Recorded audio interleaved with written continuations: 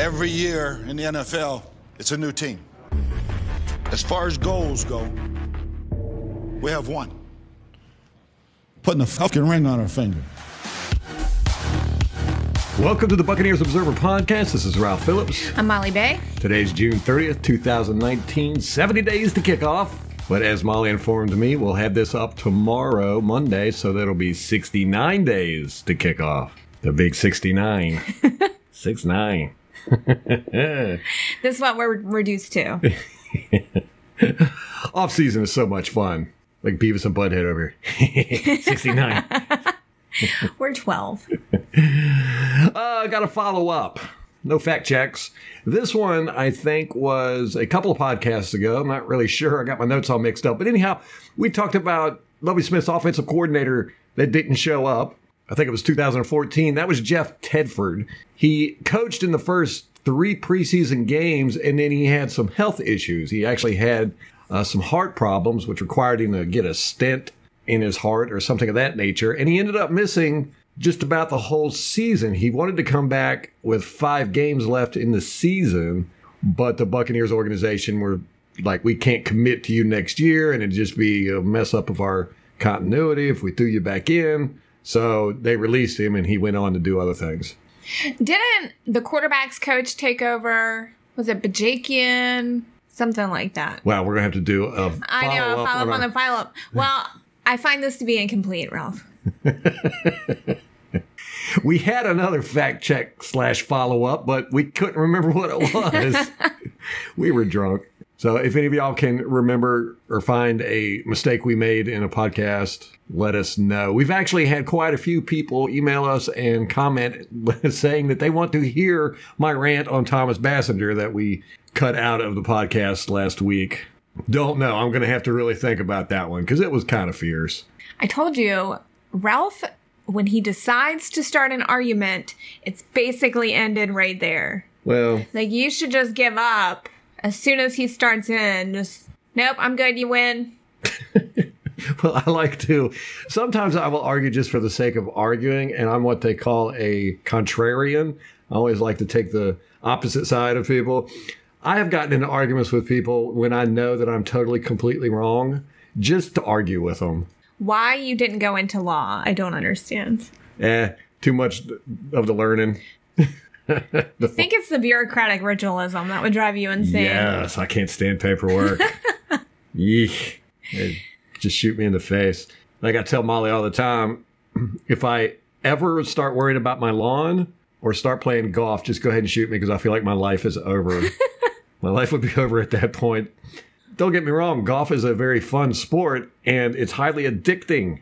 To play it. Yes. But watching it on TV.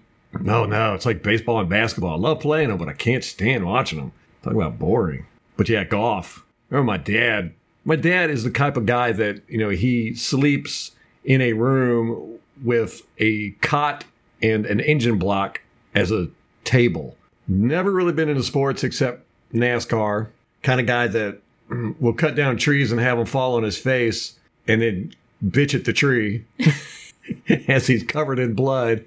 And I went and I saw him, what was that, that was about 10 years ago. Went to his house and saw him, and he was so excited because a golfing match was coming on.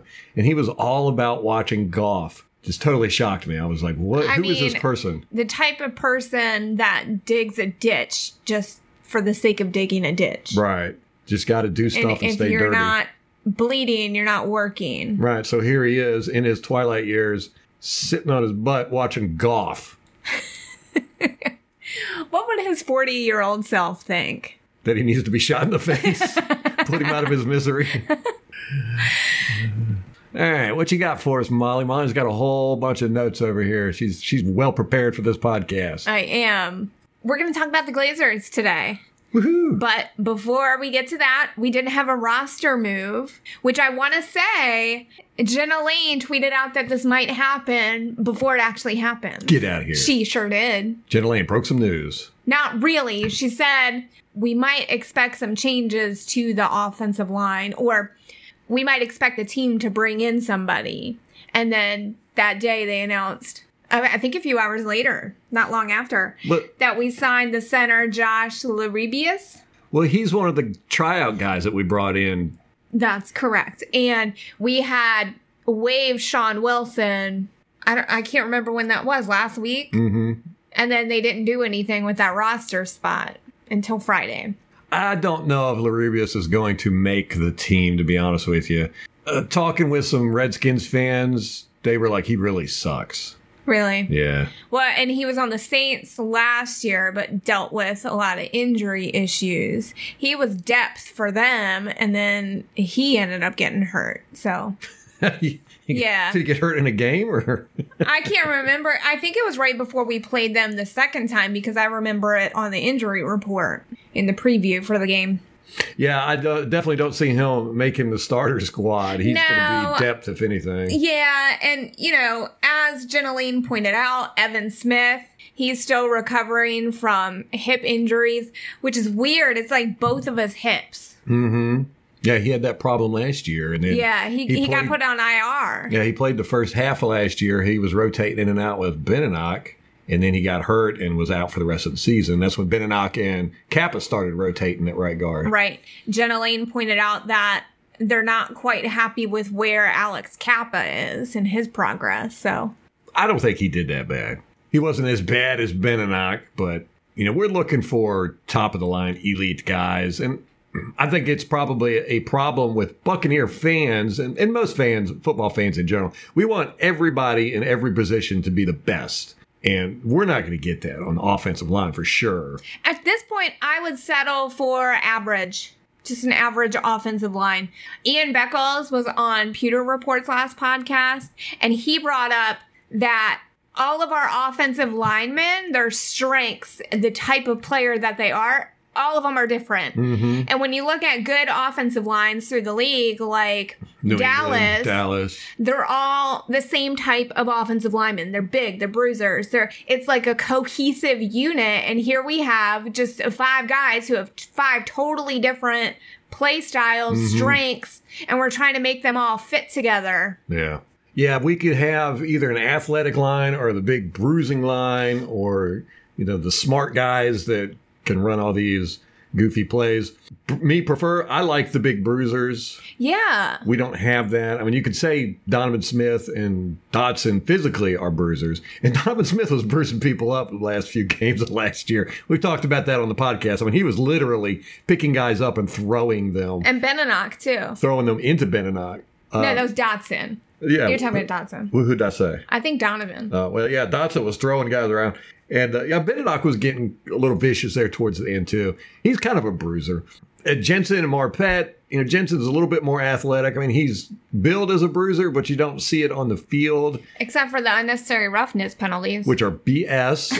You got to put an asterisk by that. But still, I'm just saying he likes to hit people, obviously. Right, but he's not, your big bully type guy. He's more of a scrappy bully.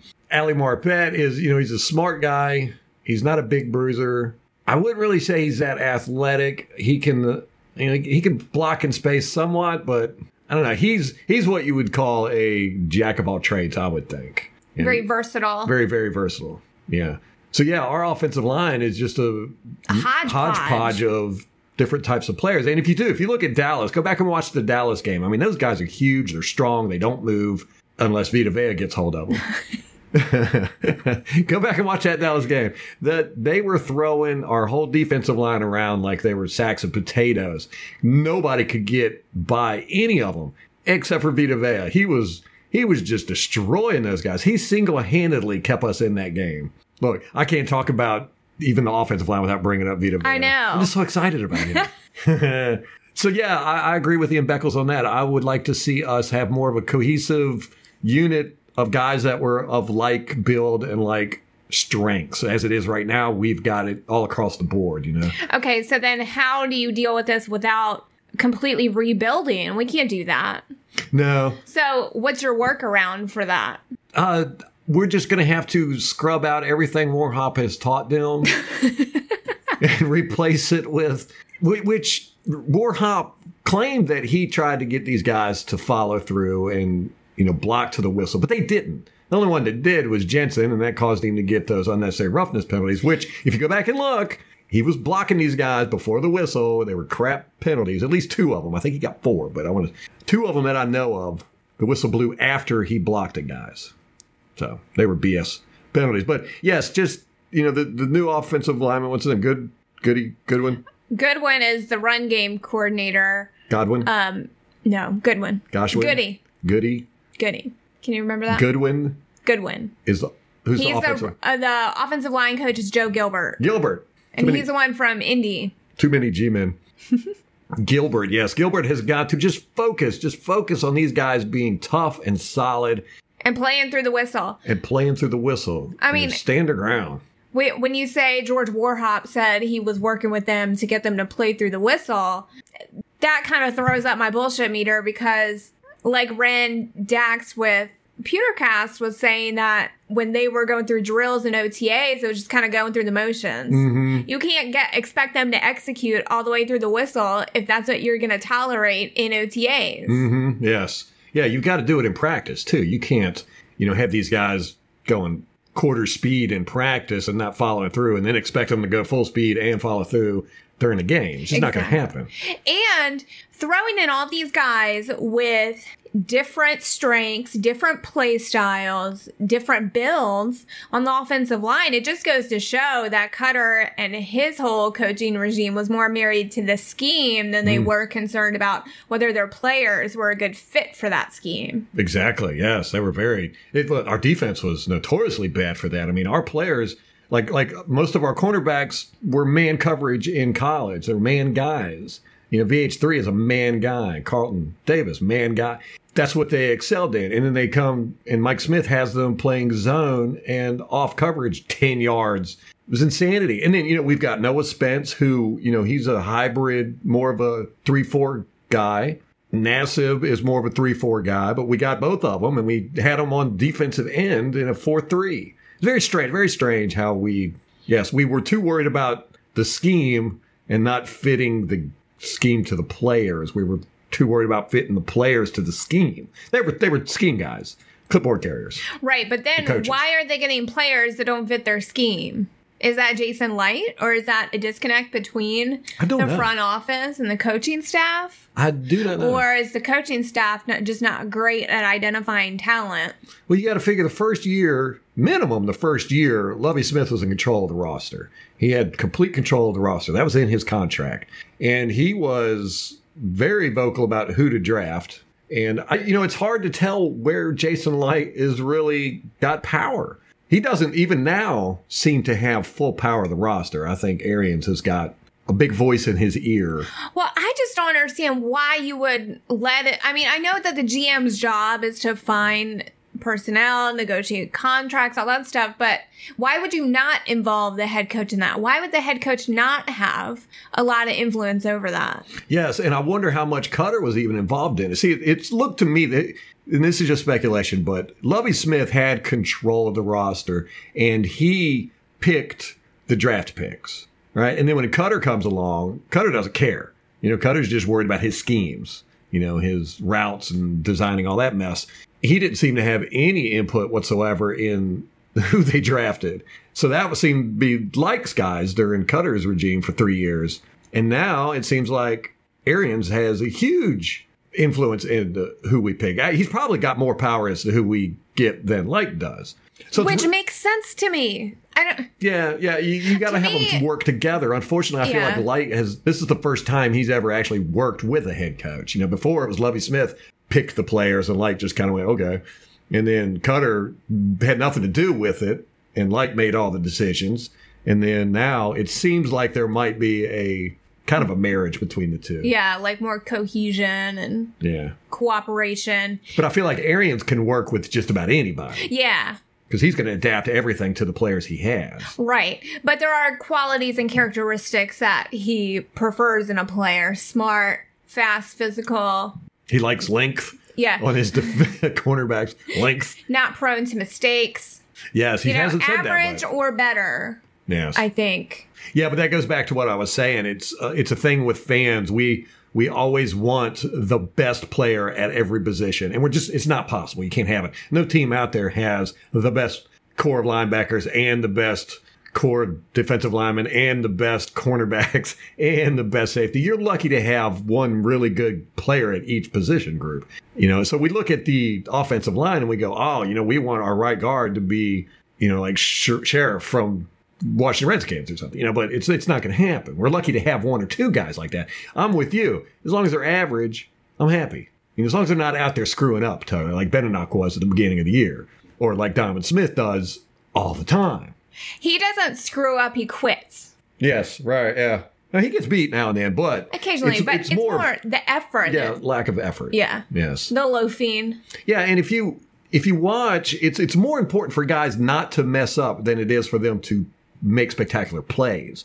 If you watch almost every play where there's big yardage, it's because 1-2 guys messed up. Messing up, mistakes are a bigger factor than having an elite player on your team that can make big plays. Because you figure you got an elite player, he's going to make maybe 2, 3, 4 big plays during a game. But you got somebody that sucks on your team, they're going to mess up 5, 6, 7, 8 times a game. Yeah, they're giving up that many plays at least. Right. Then you're netting... If you take the good plays and the bad plays, you're netting more bad plays. Right, which is how I grade guys. Their bad plays versus their good plays. I don't give a crap if you make a fantastic play. If you make 6 really crappy plays, you're no good to me. And Donovan Smith is the king of making bad plays. I mean, in my film studies, I think I average, I haven't really sat down and counted, but he averages about 5 or 6 bad plays a game. That's a lot. Is it just him quitting or him messing up? It's generally him quitting. Yeah. He'll get beat sometimes and then he'll just quit. We talk about that all the time, how he'll turn around and watch the play happen. Yeah, he'll watch Jameis get freaking nailed by a defensive end that he was just engaged with 3 seconds before that. Yes. And here's another thing. I meant to bring this up. I didn't write it down, but since we're talking on this, I went back and I watched some games last year. And, I'm real big into the intangibles, the things that you don't see necessarily on the field as far as the play is concerned. It's the little things like after the play, before the play, how guys talk to each other and stuff like that. One of my big things is helping teammates up. When your quarterback gets sacked, I believe it's the offensive lineman's duty and job to go over there and help him up.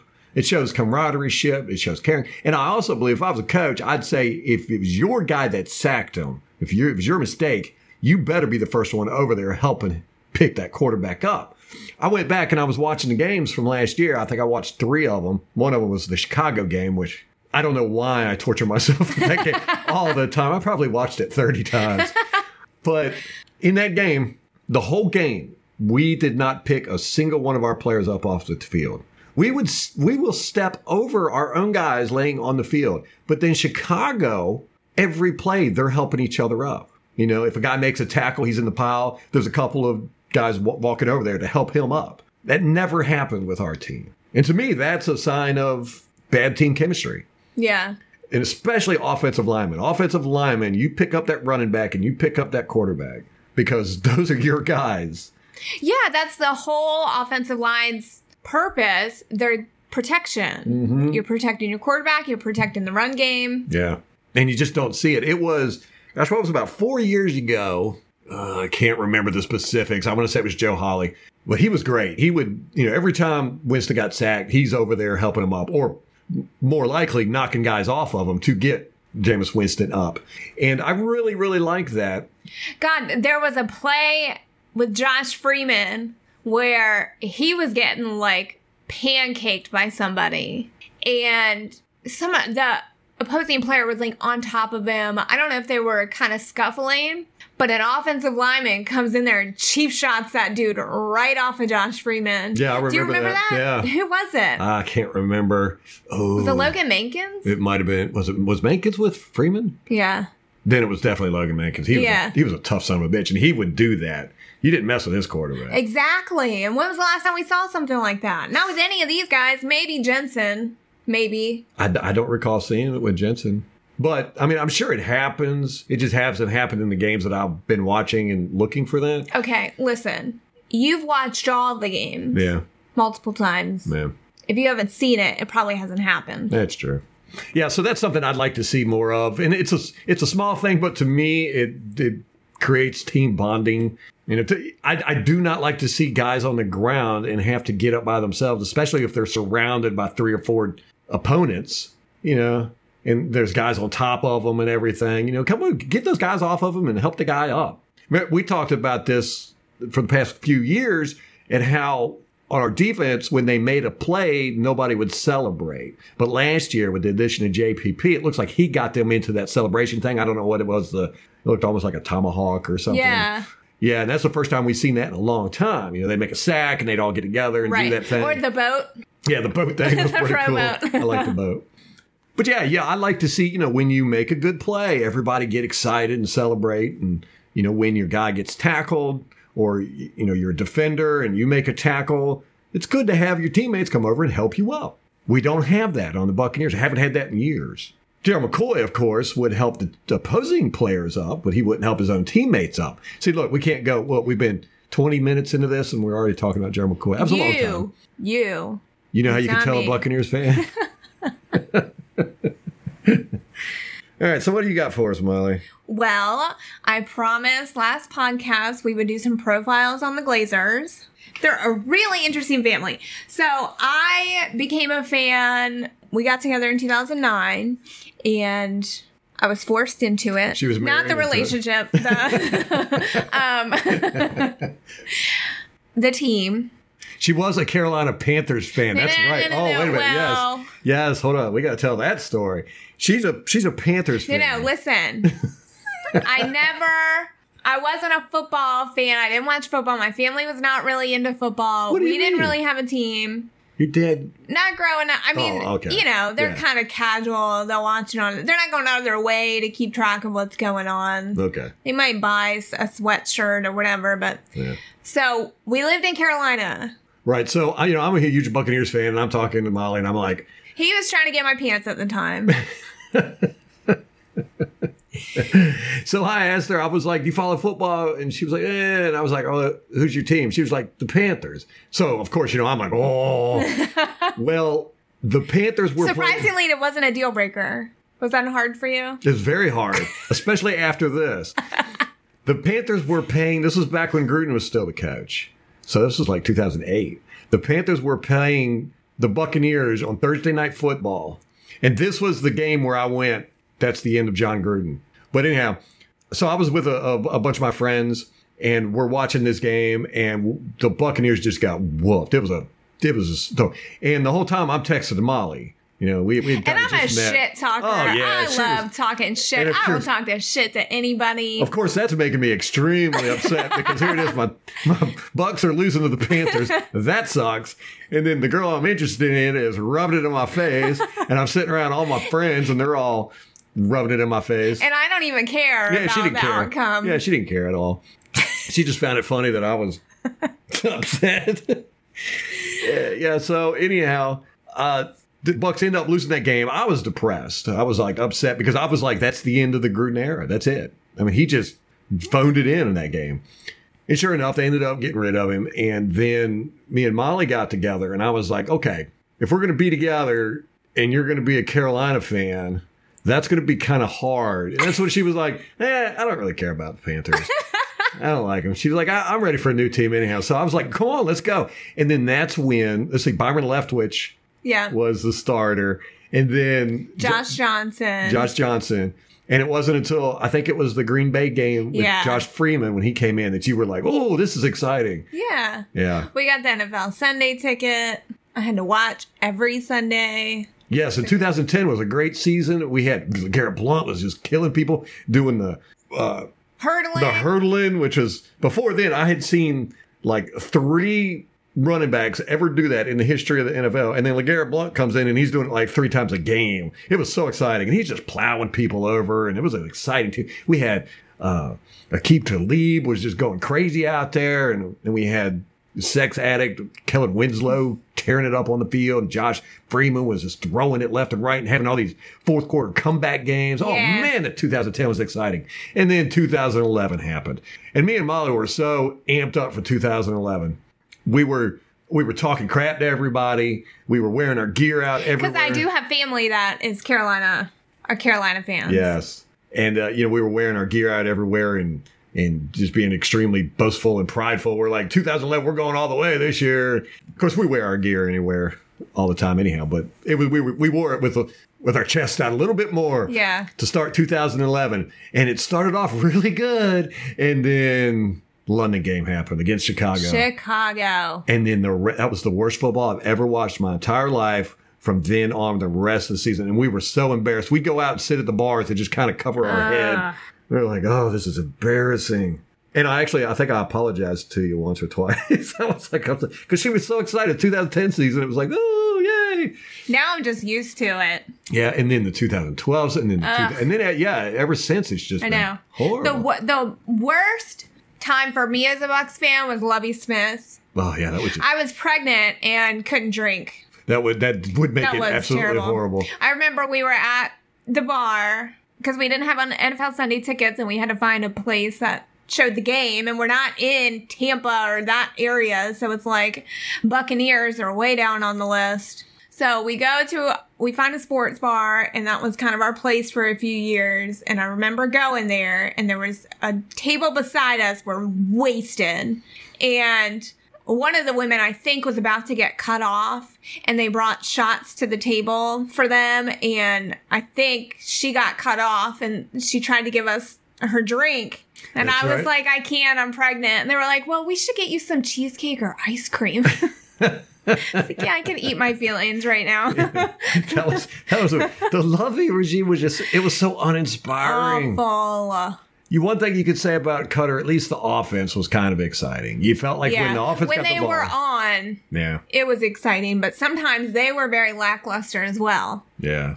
Yeah, Lovey was just miserable football. We've had a long time of miserable football. I tell you what, Buccaneer fans, get amped up because that is gone. Those days are in the past. We're going to have some exciting football. I'm excited about our defense. I think we're going to come out just blazing. It's going to be crazy watching this. What if the offense hit their ceiling last year?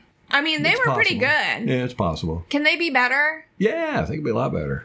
Deshaun Jackson, if he would have caught balls, we would have been incredibly good. Yeah. Dummy wouldn't even put his arm out. He was out there T-Rexing trying to catch a ball. This is what bothers me about Deshaun Jackson.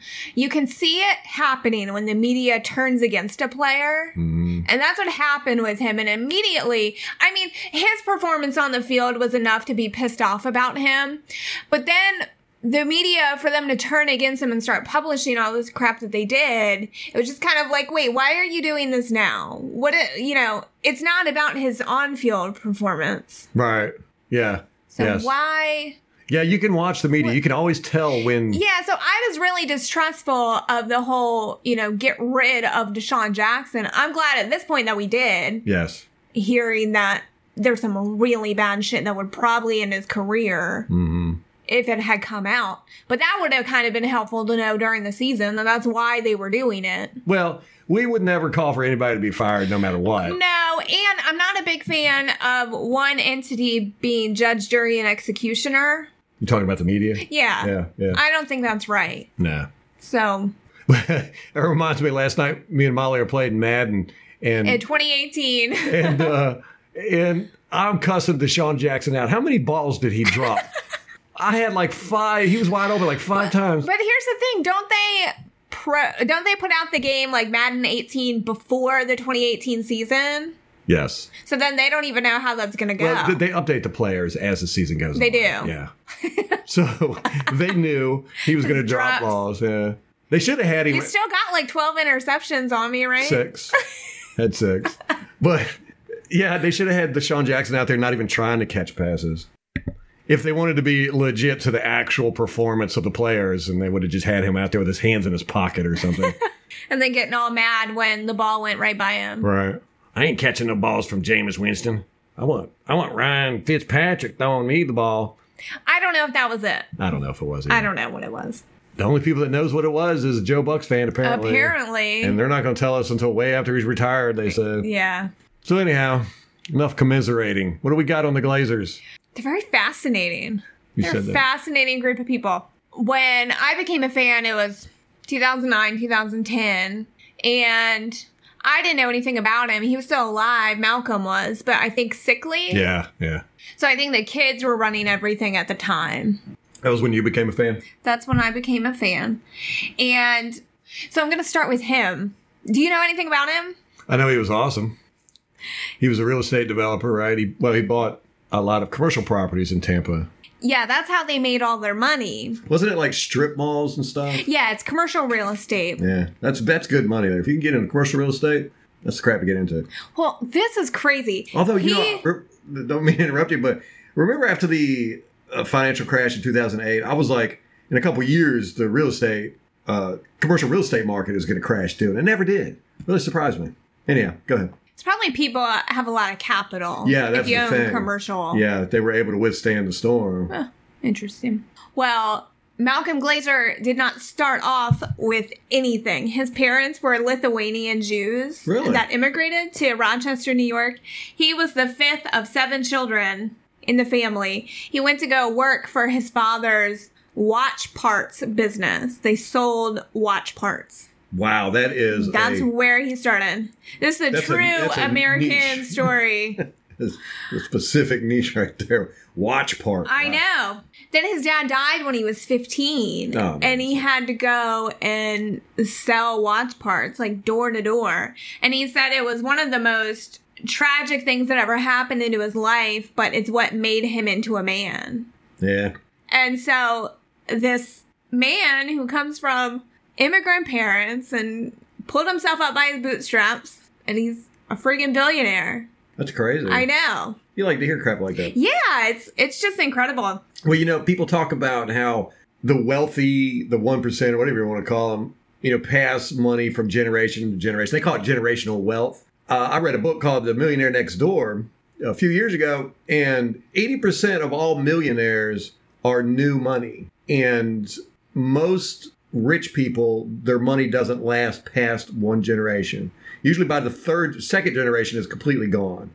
Which makes the Glazers even more fascinating because here they are, second generation, and they're billionaires. Yeah, he sounds like he raised his kids right to understand business and finance and all that crap. Yeah, so you touched on it a little bit. He had a watch and jewelry repair business, and then he expanded into real estate investing into single-family homes and commercial buildings. Can't go wrong with real estate. Then he bought the National Bank of Savannah in upstate New York. Wow. So he made some good money in real estate investing, bought a bank. Then he bought some healthcare facilities in Connecticut.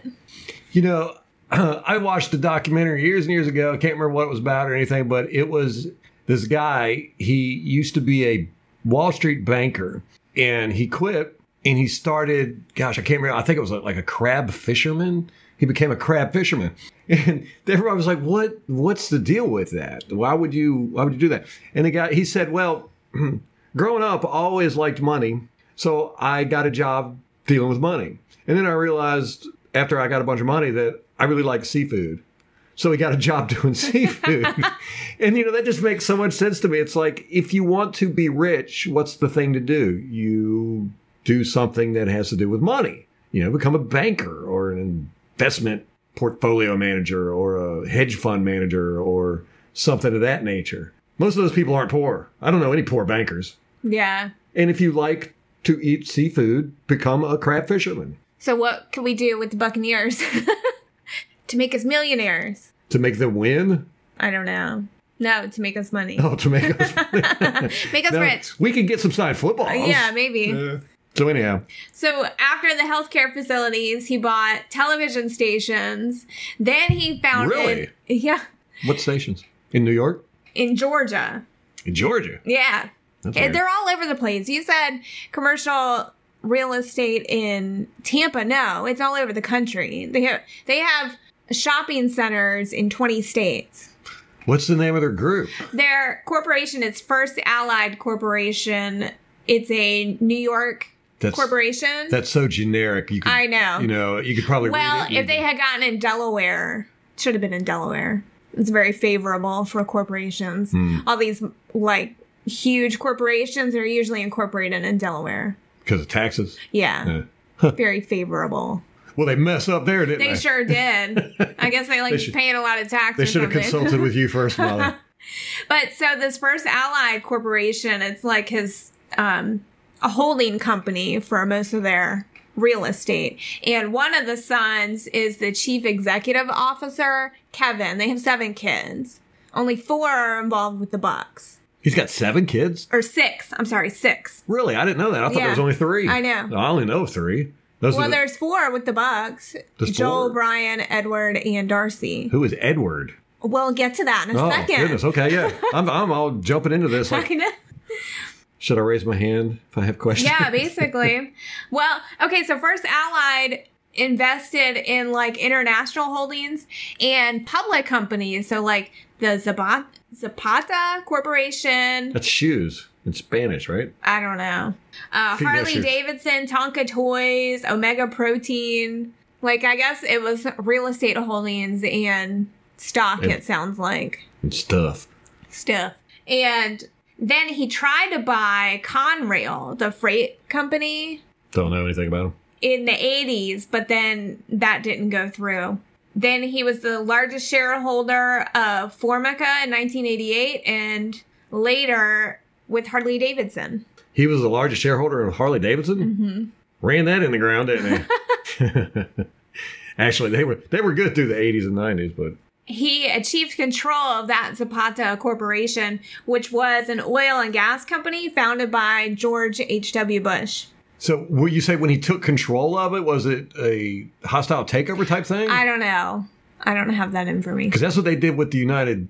Yeah. I'd love to look into what they did there. You should read into it. It's really fascinating. As a business person, it'll make you go, ooh, that was awesome. So, the family, in the 90s, they wanted to have a professional sports team. They wanted one, yeah. Could you imagine just being like, I would love to own a football team. I would too. There's only 32 people on the planet that own football teams. How crazy is that? That's a very exclusive club. Yeah. And now it costs billions. I remember when Schneider bought the Redskins, it was like $450 million he paid for them. Wow. Yeah, and they're worth like $1.8 billion now. Well, the Bucks, the Glazers bought it for $192 million in '95. What's it worth now? In a 2015 Forbes article, they listed as being worth $1.2 billion. $1.2 billion? In 2015. Yeah, so it's probably about $1.6 billion now, somewhere 1.5 anyhow. A lot of that has to do with the way the Buccaneers are integrated with the Tampa Sports Authority, the community, the city down there. They basically, the city of Tampa Bay pays for everything, and the Glazers just make profits off of it. It's really fascinating how it was an extremely good business deal on their part. I think a lot of football teams do that. They've gotten to it now, but the Glazers were one of the first ones to do it. But they're gotcha. The deal they have with the Tampa Sports Authority is extremely good for the Buccaneers organization and the Glazers in particular. So that's why they're worth so much money. I mean, the Buccaneers are a losing franchise. They don't have a fan base around, international fan base like the Cowboys, the Patriots, and all that good stuff. So this isn't based on actual value as far as ticket sales and merchandise selling and crap like that. It's based on the stadium and the deal they have with the city down there. But yeah, the Glazers had very good business people, if nothing else. Absolutely. They're all involved in the Bucks, Manchester United, and then the one brother, Kevin. Wait, they all are? You said there were 6 kids? Yeah. And all of them are involved? In some kind of business. They're all involved in business. Oh, okay. 4 of them are involved with the Bucks. It's crazy. I only knew of 3 of them. 3 of them are involved with Manchester United. The same. 3 of those. 4 that are 3 involved? of the 6. Well, which 3? Joel? Avram. Who? Avram. Oh. They're the co-chairman of Manchester United. They only have 1 girl, 1 daughter. Right. And Joel and Edward. Huh. Those 3 are with me and you. Avram. Yes. Never heard of him. And then Kevin, he's with none of the sports team. He doesn't have anything to do with the sports teams. But he's listed as the chief executive officer of First Allied. So he is handling the real estate holdings, apparently, that company. Interesting. And Tampa Bay Sports Commission, is that what it's called? Oh, it was Tampa Bay Sports Authority. Maybe Sports Authority. Wasn't that the the retail outlet? Sports Authority? I don't remember. Yeah. Okay. Anyhow, go ahead with your... So Brian, Joel, Darcy, and Edward are the 4 involved with the Bucks. Brian is owner / co-chairman. He oversees a lot of the day-to-day operations and was pretty pivotal in the family's purchase of the team in '95. He, along with Joel, helped lobby the league to get the Super Bowl in 2009. And then again, we're going to host it in 2021. So he was part of that. He serves on, this is going to be a little tangent, the NFL's Digital Media Committee. So I'm looking up, what the hell is the NFL's Digital Media Committee? Never heard Do you have of any idea? You're going to love this. They make the videos? I still don't know what they do, but there is a 10-page list of the NFL's committees. 10 pages? 10 pages is of committees. Is it big fonts? No, it's regular fonts. Social Justice Working Committee, NFL Foundation, Conduct Committee. Were you going to read all these off? No, not all of them because they're ridiculous. The International Committee. Legislative Committee. Super Business Bowl. Ventures Committee. Digital Media Committee. There's that one. NFL Network Committee. Yeah, Chairman of that one is Jerry Jones. Did you know that? Did not know that. I had no idea. So Jerry Jones is in charge of the NFL Network, basically? Apparently. Wow. And Robert Kraft is the chairman of the Media Committee. What's the difference? I don't know. Oh, this one's a fun one. Stadium Security and Fan Behavior Committee.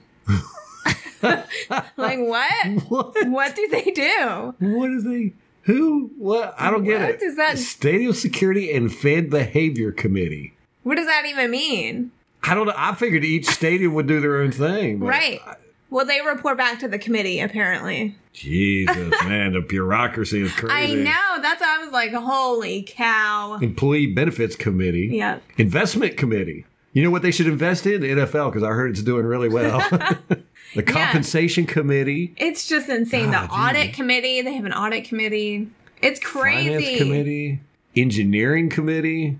What's this one? What's that one? Musculoskeletal Committee. Yes. And they have a Head, Neck, and Spine Committee. That's at Dr. Alan Sills. Okay. Yeah, okay.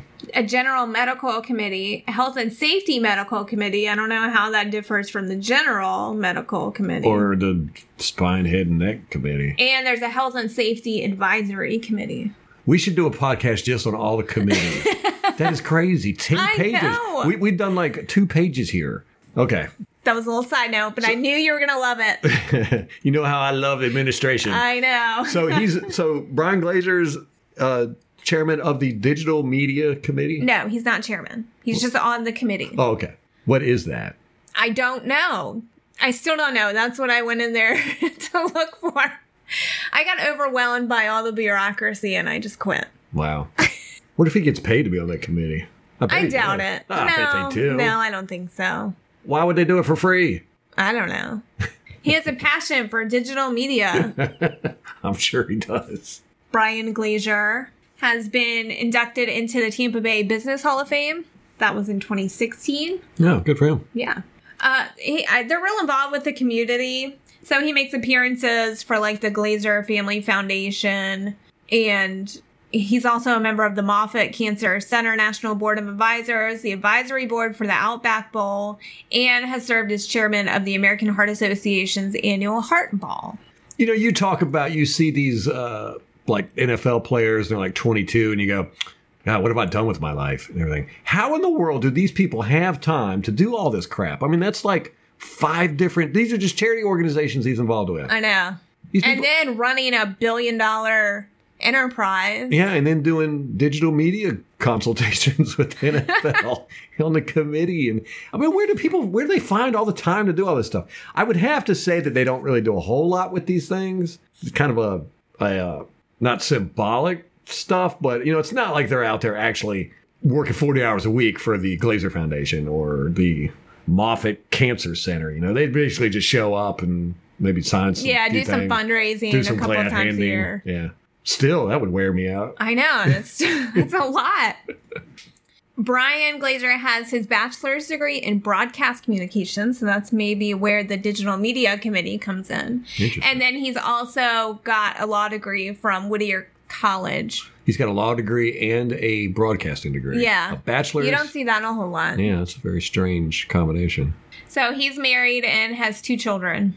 Interesting. So you said Malcolm was one of how many children? 7. 7. Yeah. Then he had 6 children. He had 6. Now his kids are having 2, 3 children, 4 children. Right. It's weird how that Darcy doesn't even have any. Ooh. Yeah. She is the owner/president of the Tampa Bay Buccaneers Foundation and the Glazer Family Foundation. So they have her listed on the team's website, but it looks like she's just an owner. She does have a lot to do with the organization. So she deals a lot with like the facility design. Yeah, you were telling me about that. She's not as far as architectural and engineering, but more of like the planning and design. Yes. Yeah. So she led the planning and design of the indoor practice facility, the training facility, the stadium. Our awesome stadium. Yeah. She did the layout and the finishing touches of the club levels, luxury suites, and the lower galley restaurant. I love club level, man. It's probably one of the best club level stadiums in the league, if you ask me. I know. It's such a nice stadium. Very nice club level. And then you can't beat the boat, man. The pirate ship. Yeah. That is awesome. Love our stadium. She also designed the Buccaneers Museum, which is where we went inside One Buck Place. Yeah. Huh. So when we were at practice last summer, Brian Ford, the COO, was walking around. If you've ever been to a practice, you've seen him there. And he is really a nice guy and engaging with fans. So we didn't know who he was. We had never been to something like that before. Samala just walks up to him and goes, I hey. just walked up to him and I was like, who are you? And so we got to talking with him, and it was Ralph's birthday that I took him down there for. You almost said how old that was. It was a milestone. You were like, bleh. You've said it before. They all know. I'm old. And so we we had to fly in. It's not like we could just hop in a car and head down there. It was a whole ordeal. Yeah, our arms were really tired.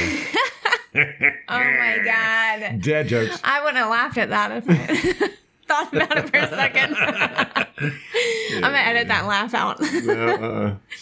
So Brian was like, well, you can't just travel all this way without seeing the One Buck Place. So he took us into the lobby and we got to see the Lombardi Trophy, the Rock, all the Buccaneers designs, like the logos and the uniforms. And then they have all the statues of the players in there. So that's all Darcy. Interesting. Yeah. Yeah, I got to give a shout out to Brian Ford, man. Great guy. He's like BFF with me now. Does he know that? Or he's just a great guy. They were extremely gracious, and everybody was.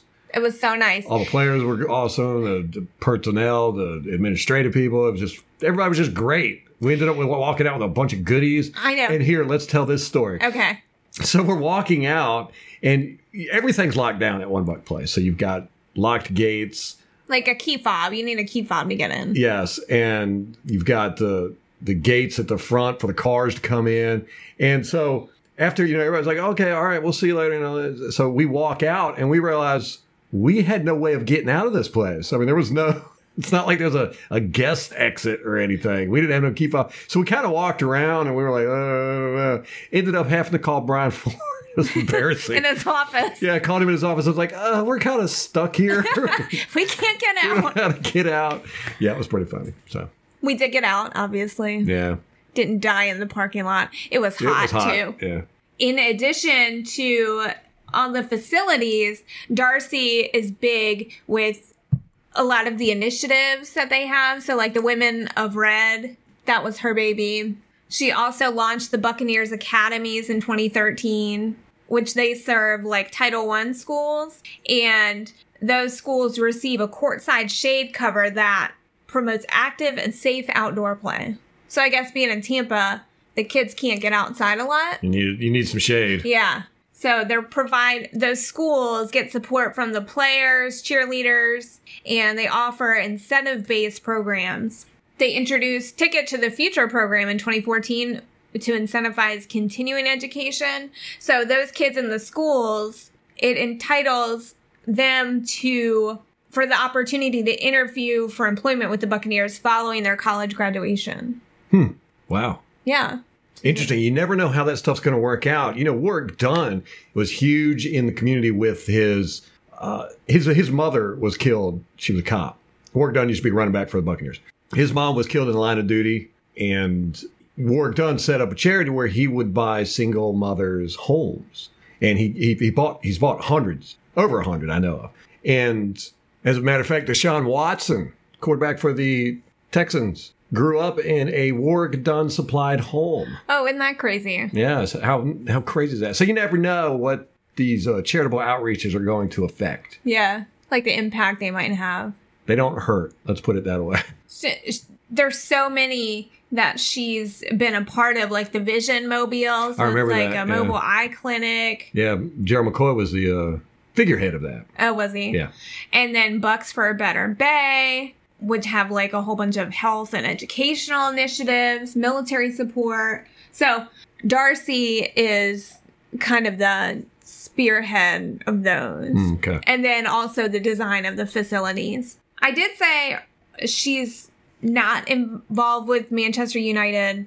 That was from one source, but the Buccaneers website says that she is, so I misspoke on that one. So the four of them are involved with Man U. She has a Bachelor of Science in Psychology from American University, which is up in D.C. And then she's also got a law degree. She's a member of the New York State Bar Association. So she practices in New York? She's licensed in New York. And she and her husband, Joel, reside in Tampa. No children, though, huh? No children. Interesting. Yeah. Edward Glazer, he's the one who's really involved with the fan base. His commitment is to the fan base. How do I not know who he is? I know. I've never heard of He's him. obviously not doing too good of a job there, Edward. He oversaw the overhaul of the team's marketing and sales department, and he also created the member relations department, which was created exclusively for the Buccaneers season pass members. He was a part of the decision making in the indoor practice facility. Oh, and then he's also responsible for the uniforms. Oops. Which were created in collaboration with the NFL and Nike. So maybe that's why we don't hear much about him, because he's in hiding. He and his wife, Sherry, are involved with a lot of philanthropic causes like the Elton John's AIDS Foundation, the Crohn's and Colitis Foundation, Museum of Contemporary Art, Los Angeles. They also founded the BFF Bear program, which gives away thousands of teddy bears to pediatric patients at Cedars-Sinai Hospital, UCLA Mattel Children's Hospital, and the Children's Hospital of Los Angeles. He serves on the board of Man U, and he's also the founder and CEO of U.S. Property Trust, which owns and operates real estate across the country. So he kind of followed in his father's footsteps. He went to college in Ithaca College in New York. And they opened the Edward and Sherry Glazer Arena on the school's campus. So he donated to his alma mater. They have 3 daughters. And the last Glazer child is Joel. I bet he's got a lot of shotguns. Are you speaking from experience? Yes. He could hire people to be a shotgun though. Hire somebody to be a shotgun? Yes. I want you to be a shotgun. Right. And I want you to be a tree. Like a permanent cock block for your daughter. What's your job? I'm a professional cock blocker. Why wouldn't you? I don't know. It's a good idea. That is a good idea, actually. Joel is the last. Now, Joel's brother. the big guy. Yeah, he's the one big in guy. charge of most everything. Yeah, he's co-chairman of the team. He worked alongside his father to buy the Bucks in 1995. And then he also worked with his brother Brian to get the community on board with their purchase and the building of Raymond James Stadium. So they lobbied the city, is what it sounds like. It's interesting. Malcolm was such a huge guy with the Buccaneers and the community, and, all the fans all across the nation knew Malcolm Glazer. I didn't realize his kids were as involved while he was the owner as they were. Right, because he had a stroke in 2006 or something, but then he didn't die until 2014. So that's a long time. That was the first time I really started paying attention to his kids, because then they took over and kind of were in control of the Buccaneers. But I didn't realize that they have always been involved. Oh, right. Like they were helping him way back then. Right. Right. Joel is really the one that's out front and center. He represents the franchise at all the league meetings. And he's also on several of the committees. He does the finance committee, media committee, and international committee. Which makes sense that we keep getting those stupid international games. I was getting ready to say that. Like, he's on the committee, and they're like, okay, let's get a London game, or let's have 5 London games. Actually, who's going to volunteer to go? You and Joel goes, I'll do it. We've done it, 3 times? This will be the 3rd time coming up this year. We haven't done it since 2011. Yeah. Yeah, it's been 8 years since we've gone overseas. Never been to Mexico. Nope. Are they even doing that this year? I don't remember. Yeah. Weren't the Chargers supposed to go? Well, you look that up. I will continue. He worked with Brian to get the Super Bowl in 2009, and then again in 2011. We're going to have it. Yes, we've got the Chiefs will be playing in Mexico City. The Chiefs and the Rams were supposed to play last year, but the league decided to move the game to Los Angeles due to the poor conditions of the field in Mexico City. Oh, great. Yeah, the Chiefs and the Chargers will play one of their 2019 games on the other side of the border. Not sure of the dates yet. They're probably there, but I'm not sure. I ain't looking them up. Joel, you're going to love this. He has his bachelor's degree in interdisciplinary studies from American University. So that's what Peyton Barber got his degree in this year. And we were like, what is that? We just sounded like idiots. We were big dummies. Yeah. Yeah. It's a legit degree, apparently. I still don't know what it is. He is married to Angela, and they have 2 children. So out of the 4 Glazers we know of that you profiled here, there's 5 children? I think 7.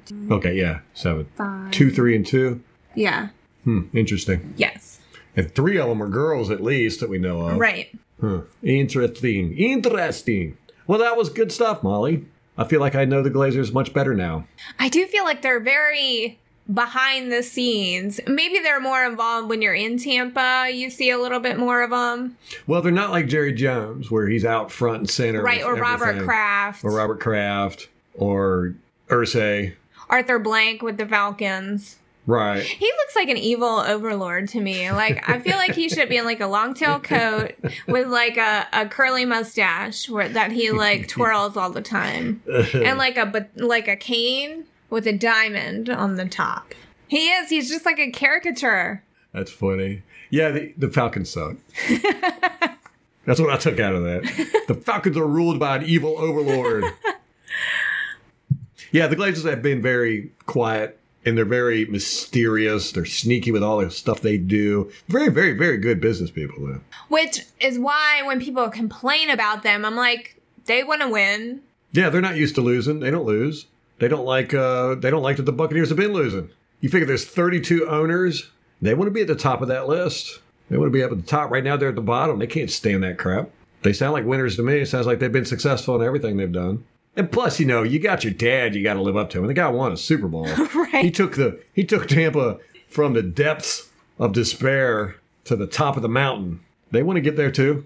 If nothing else, it will drive the value of the franchise up.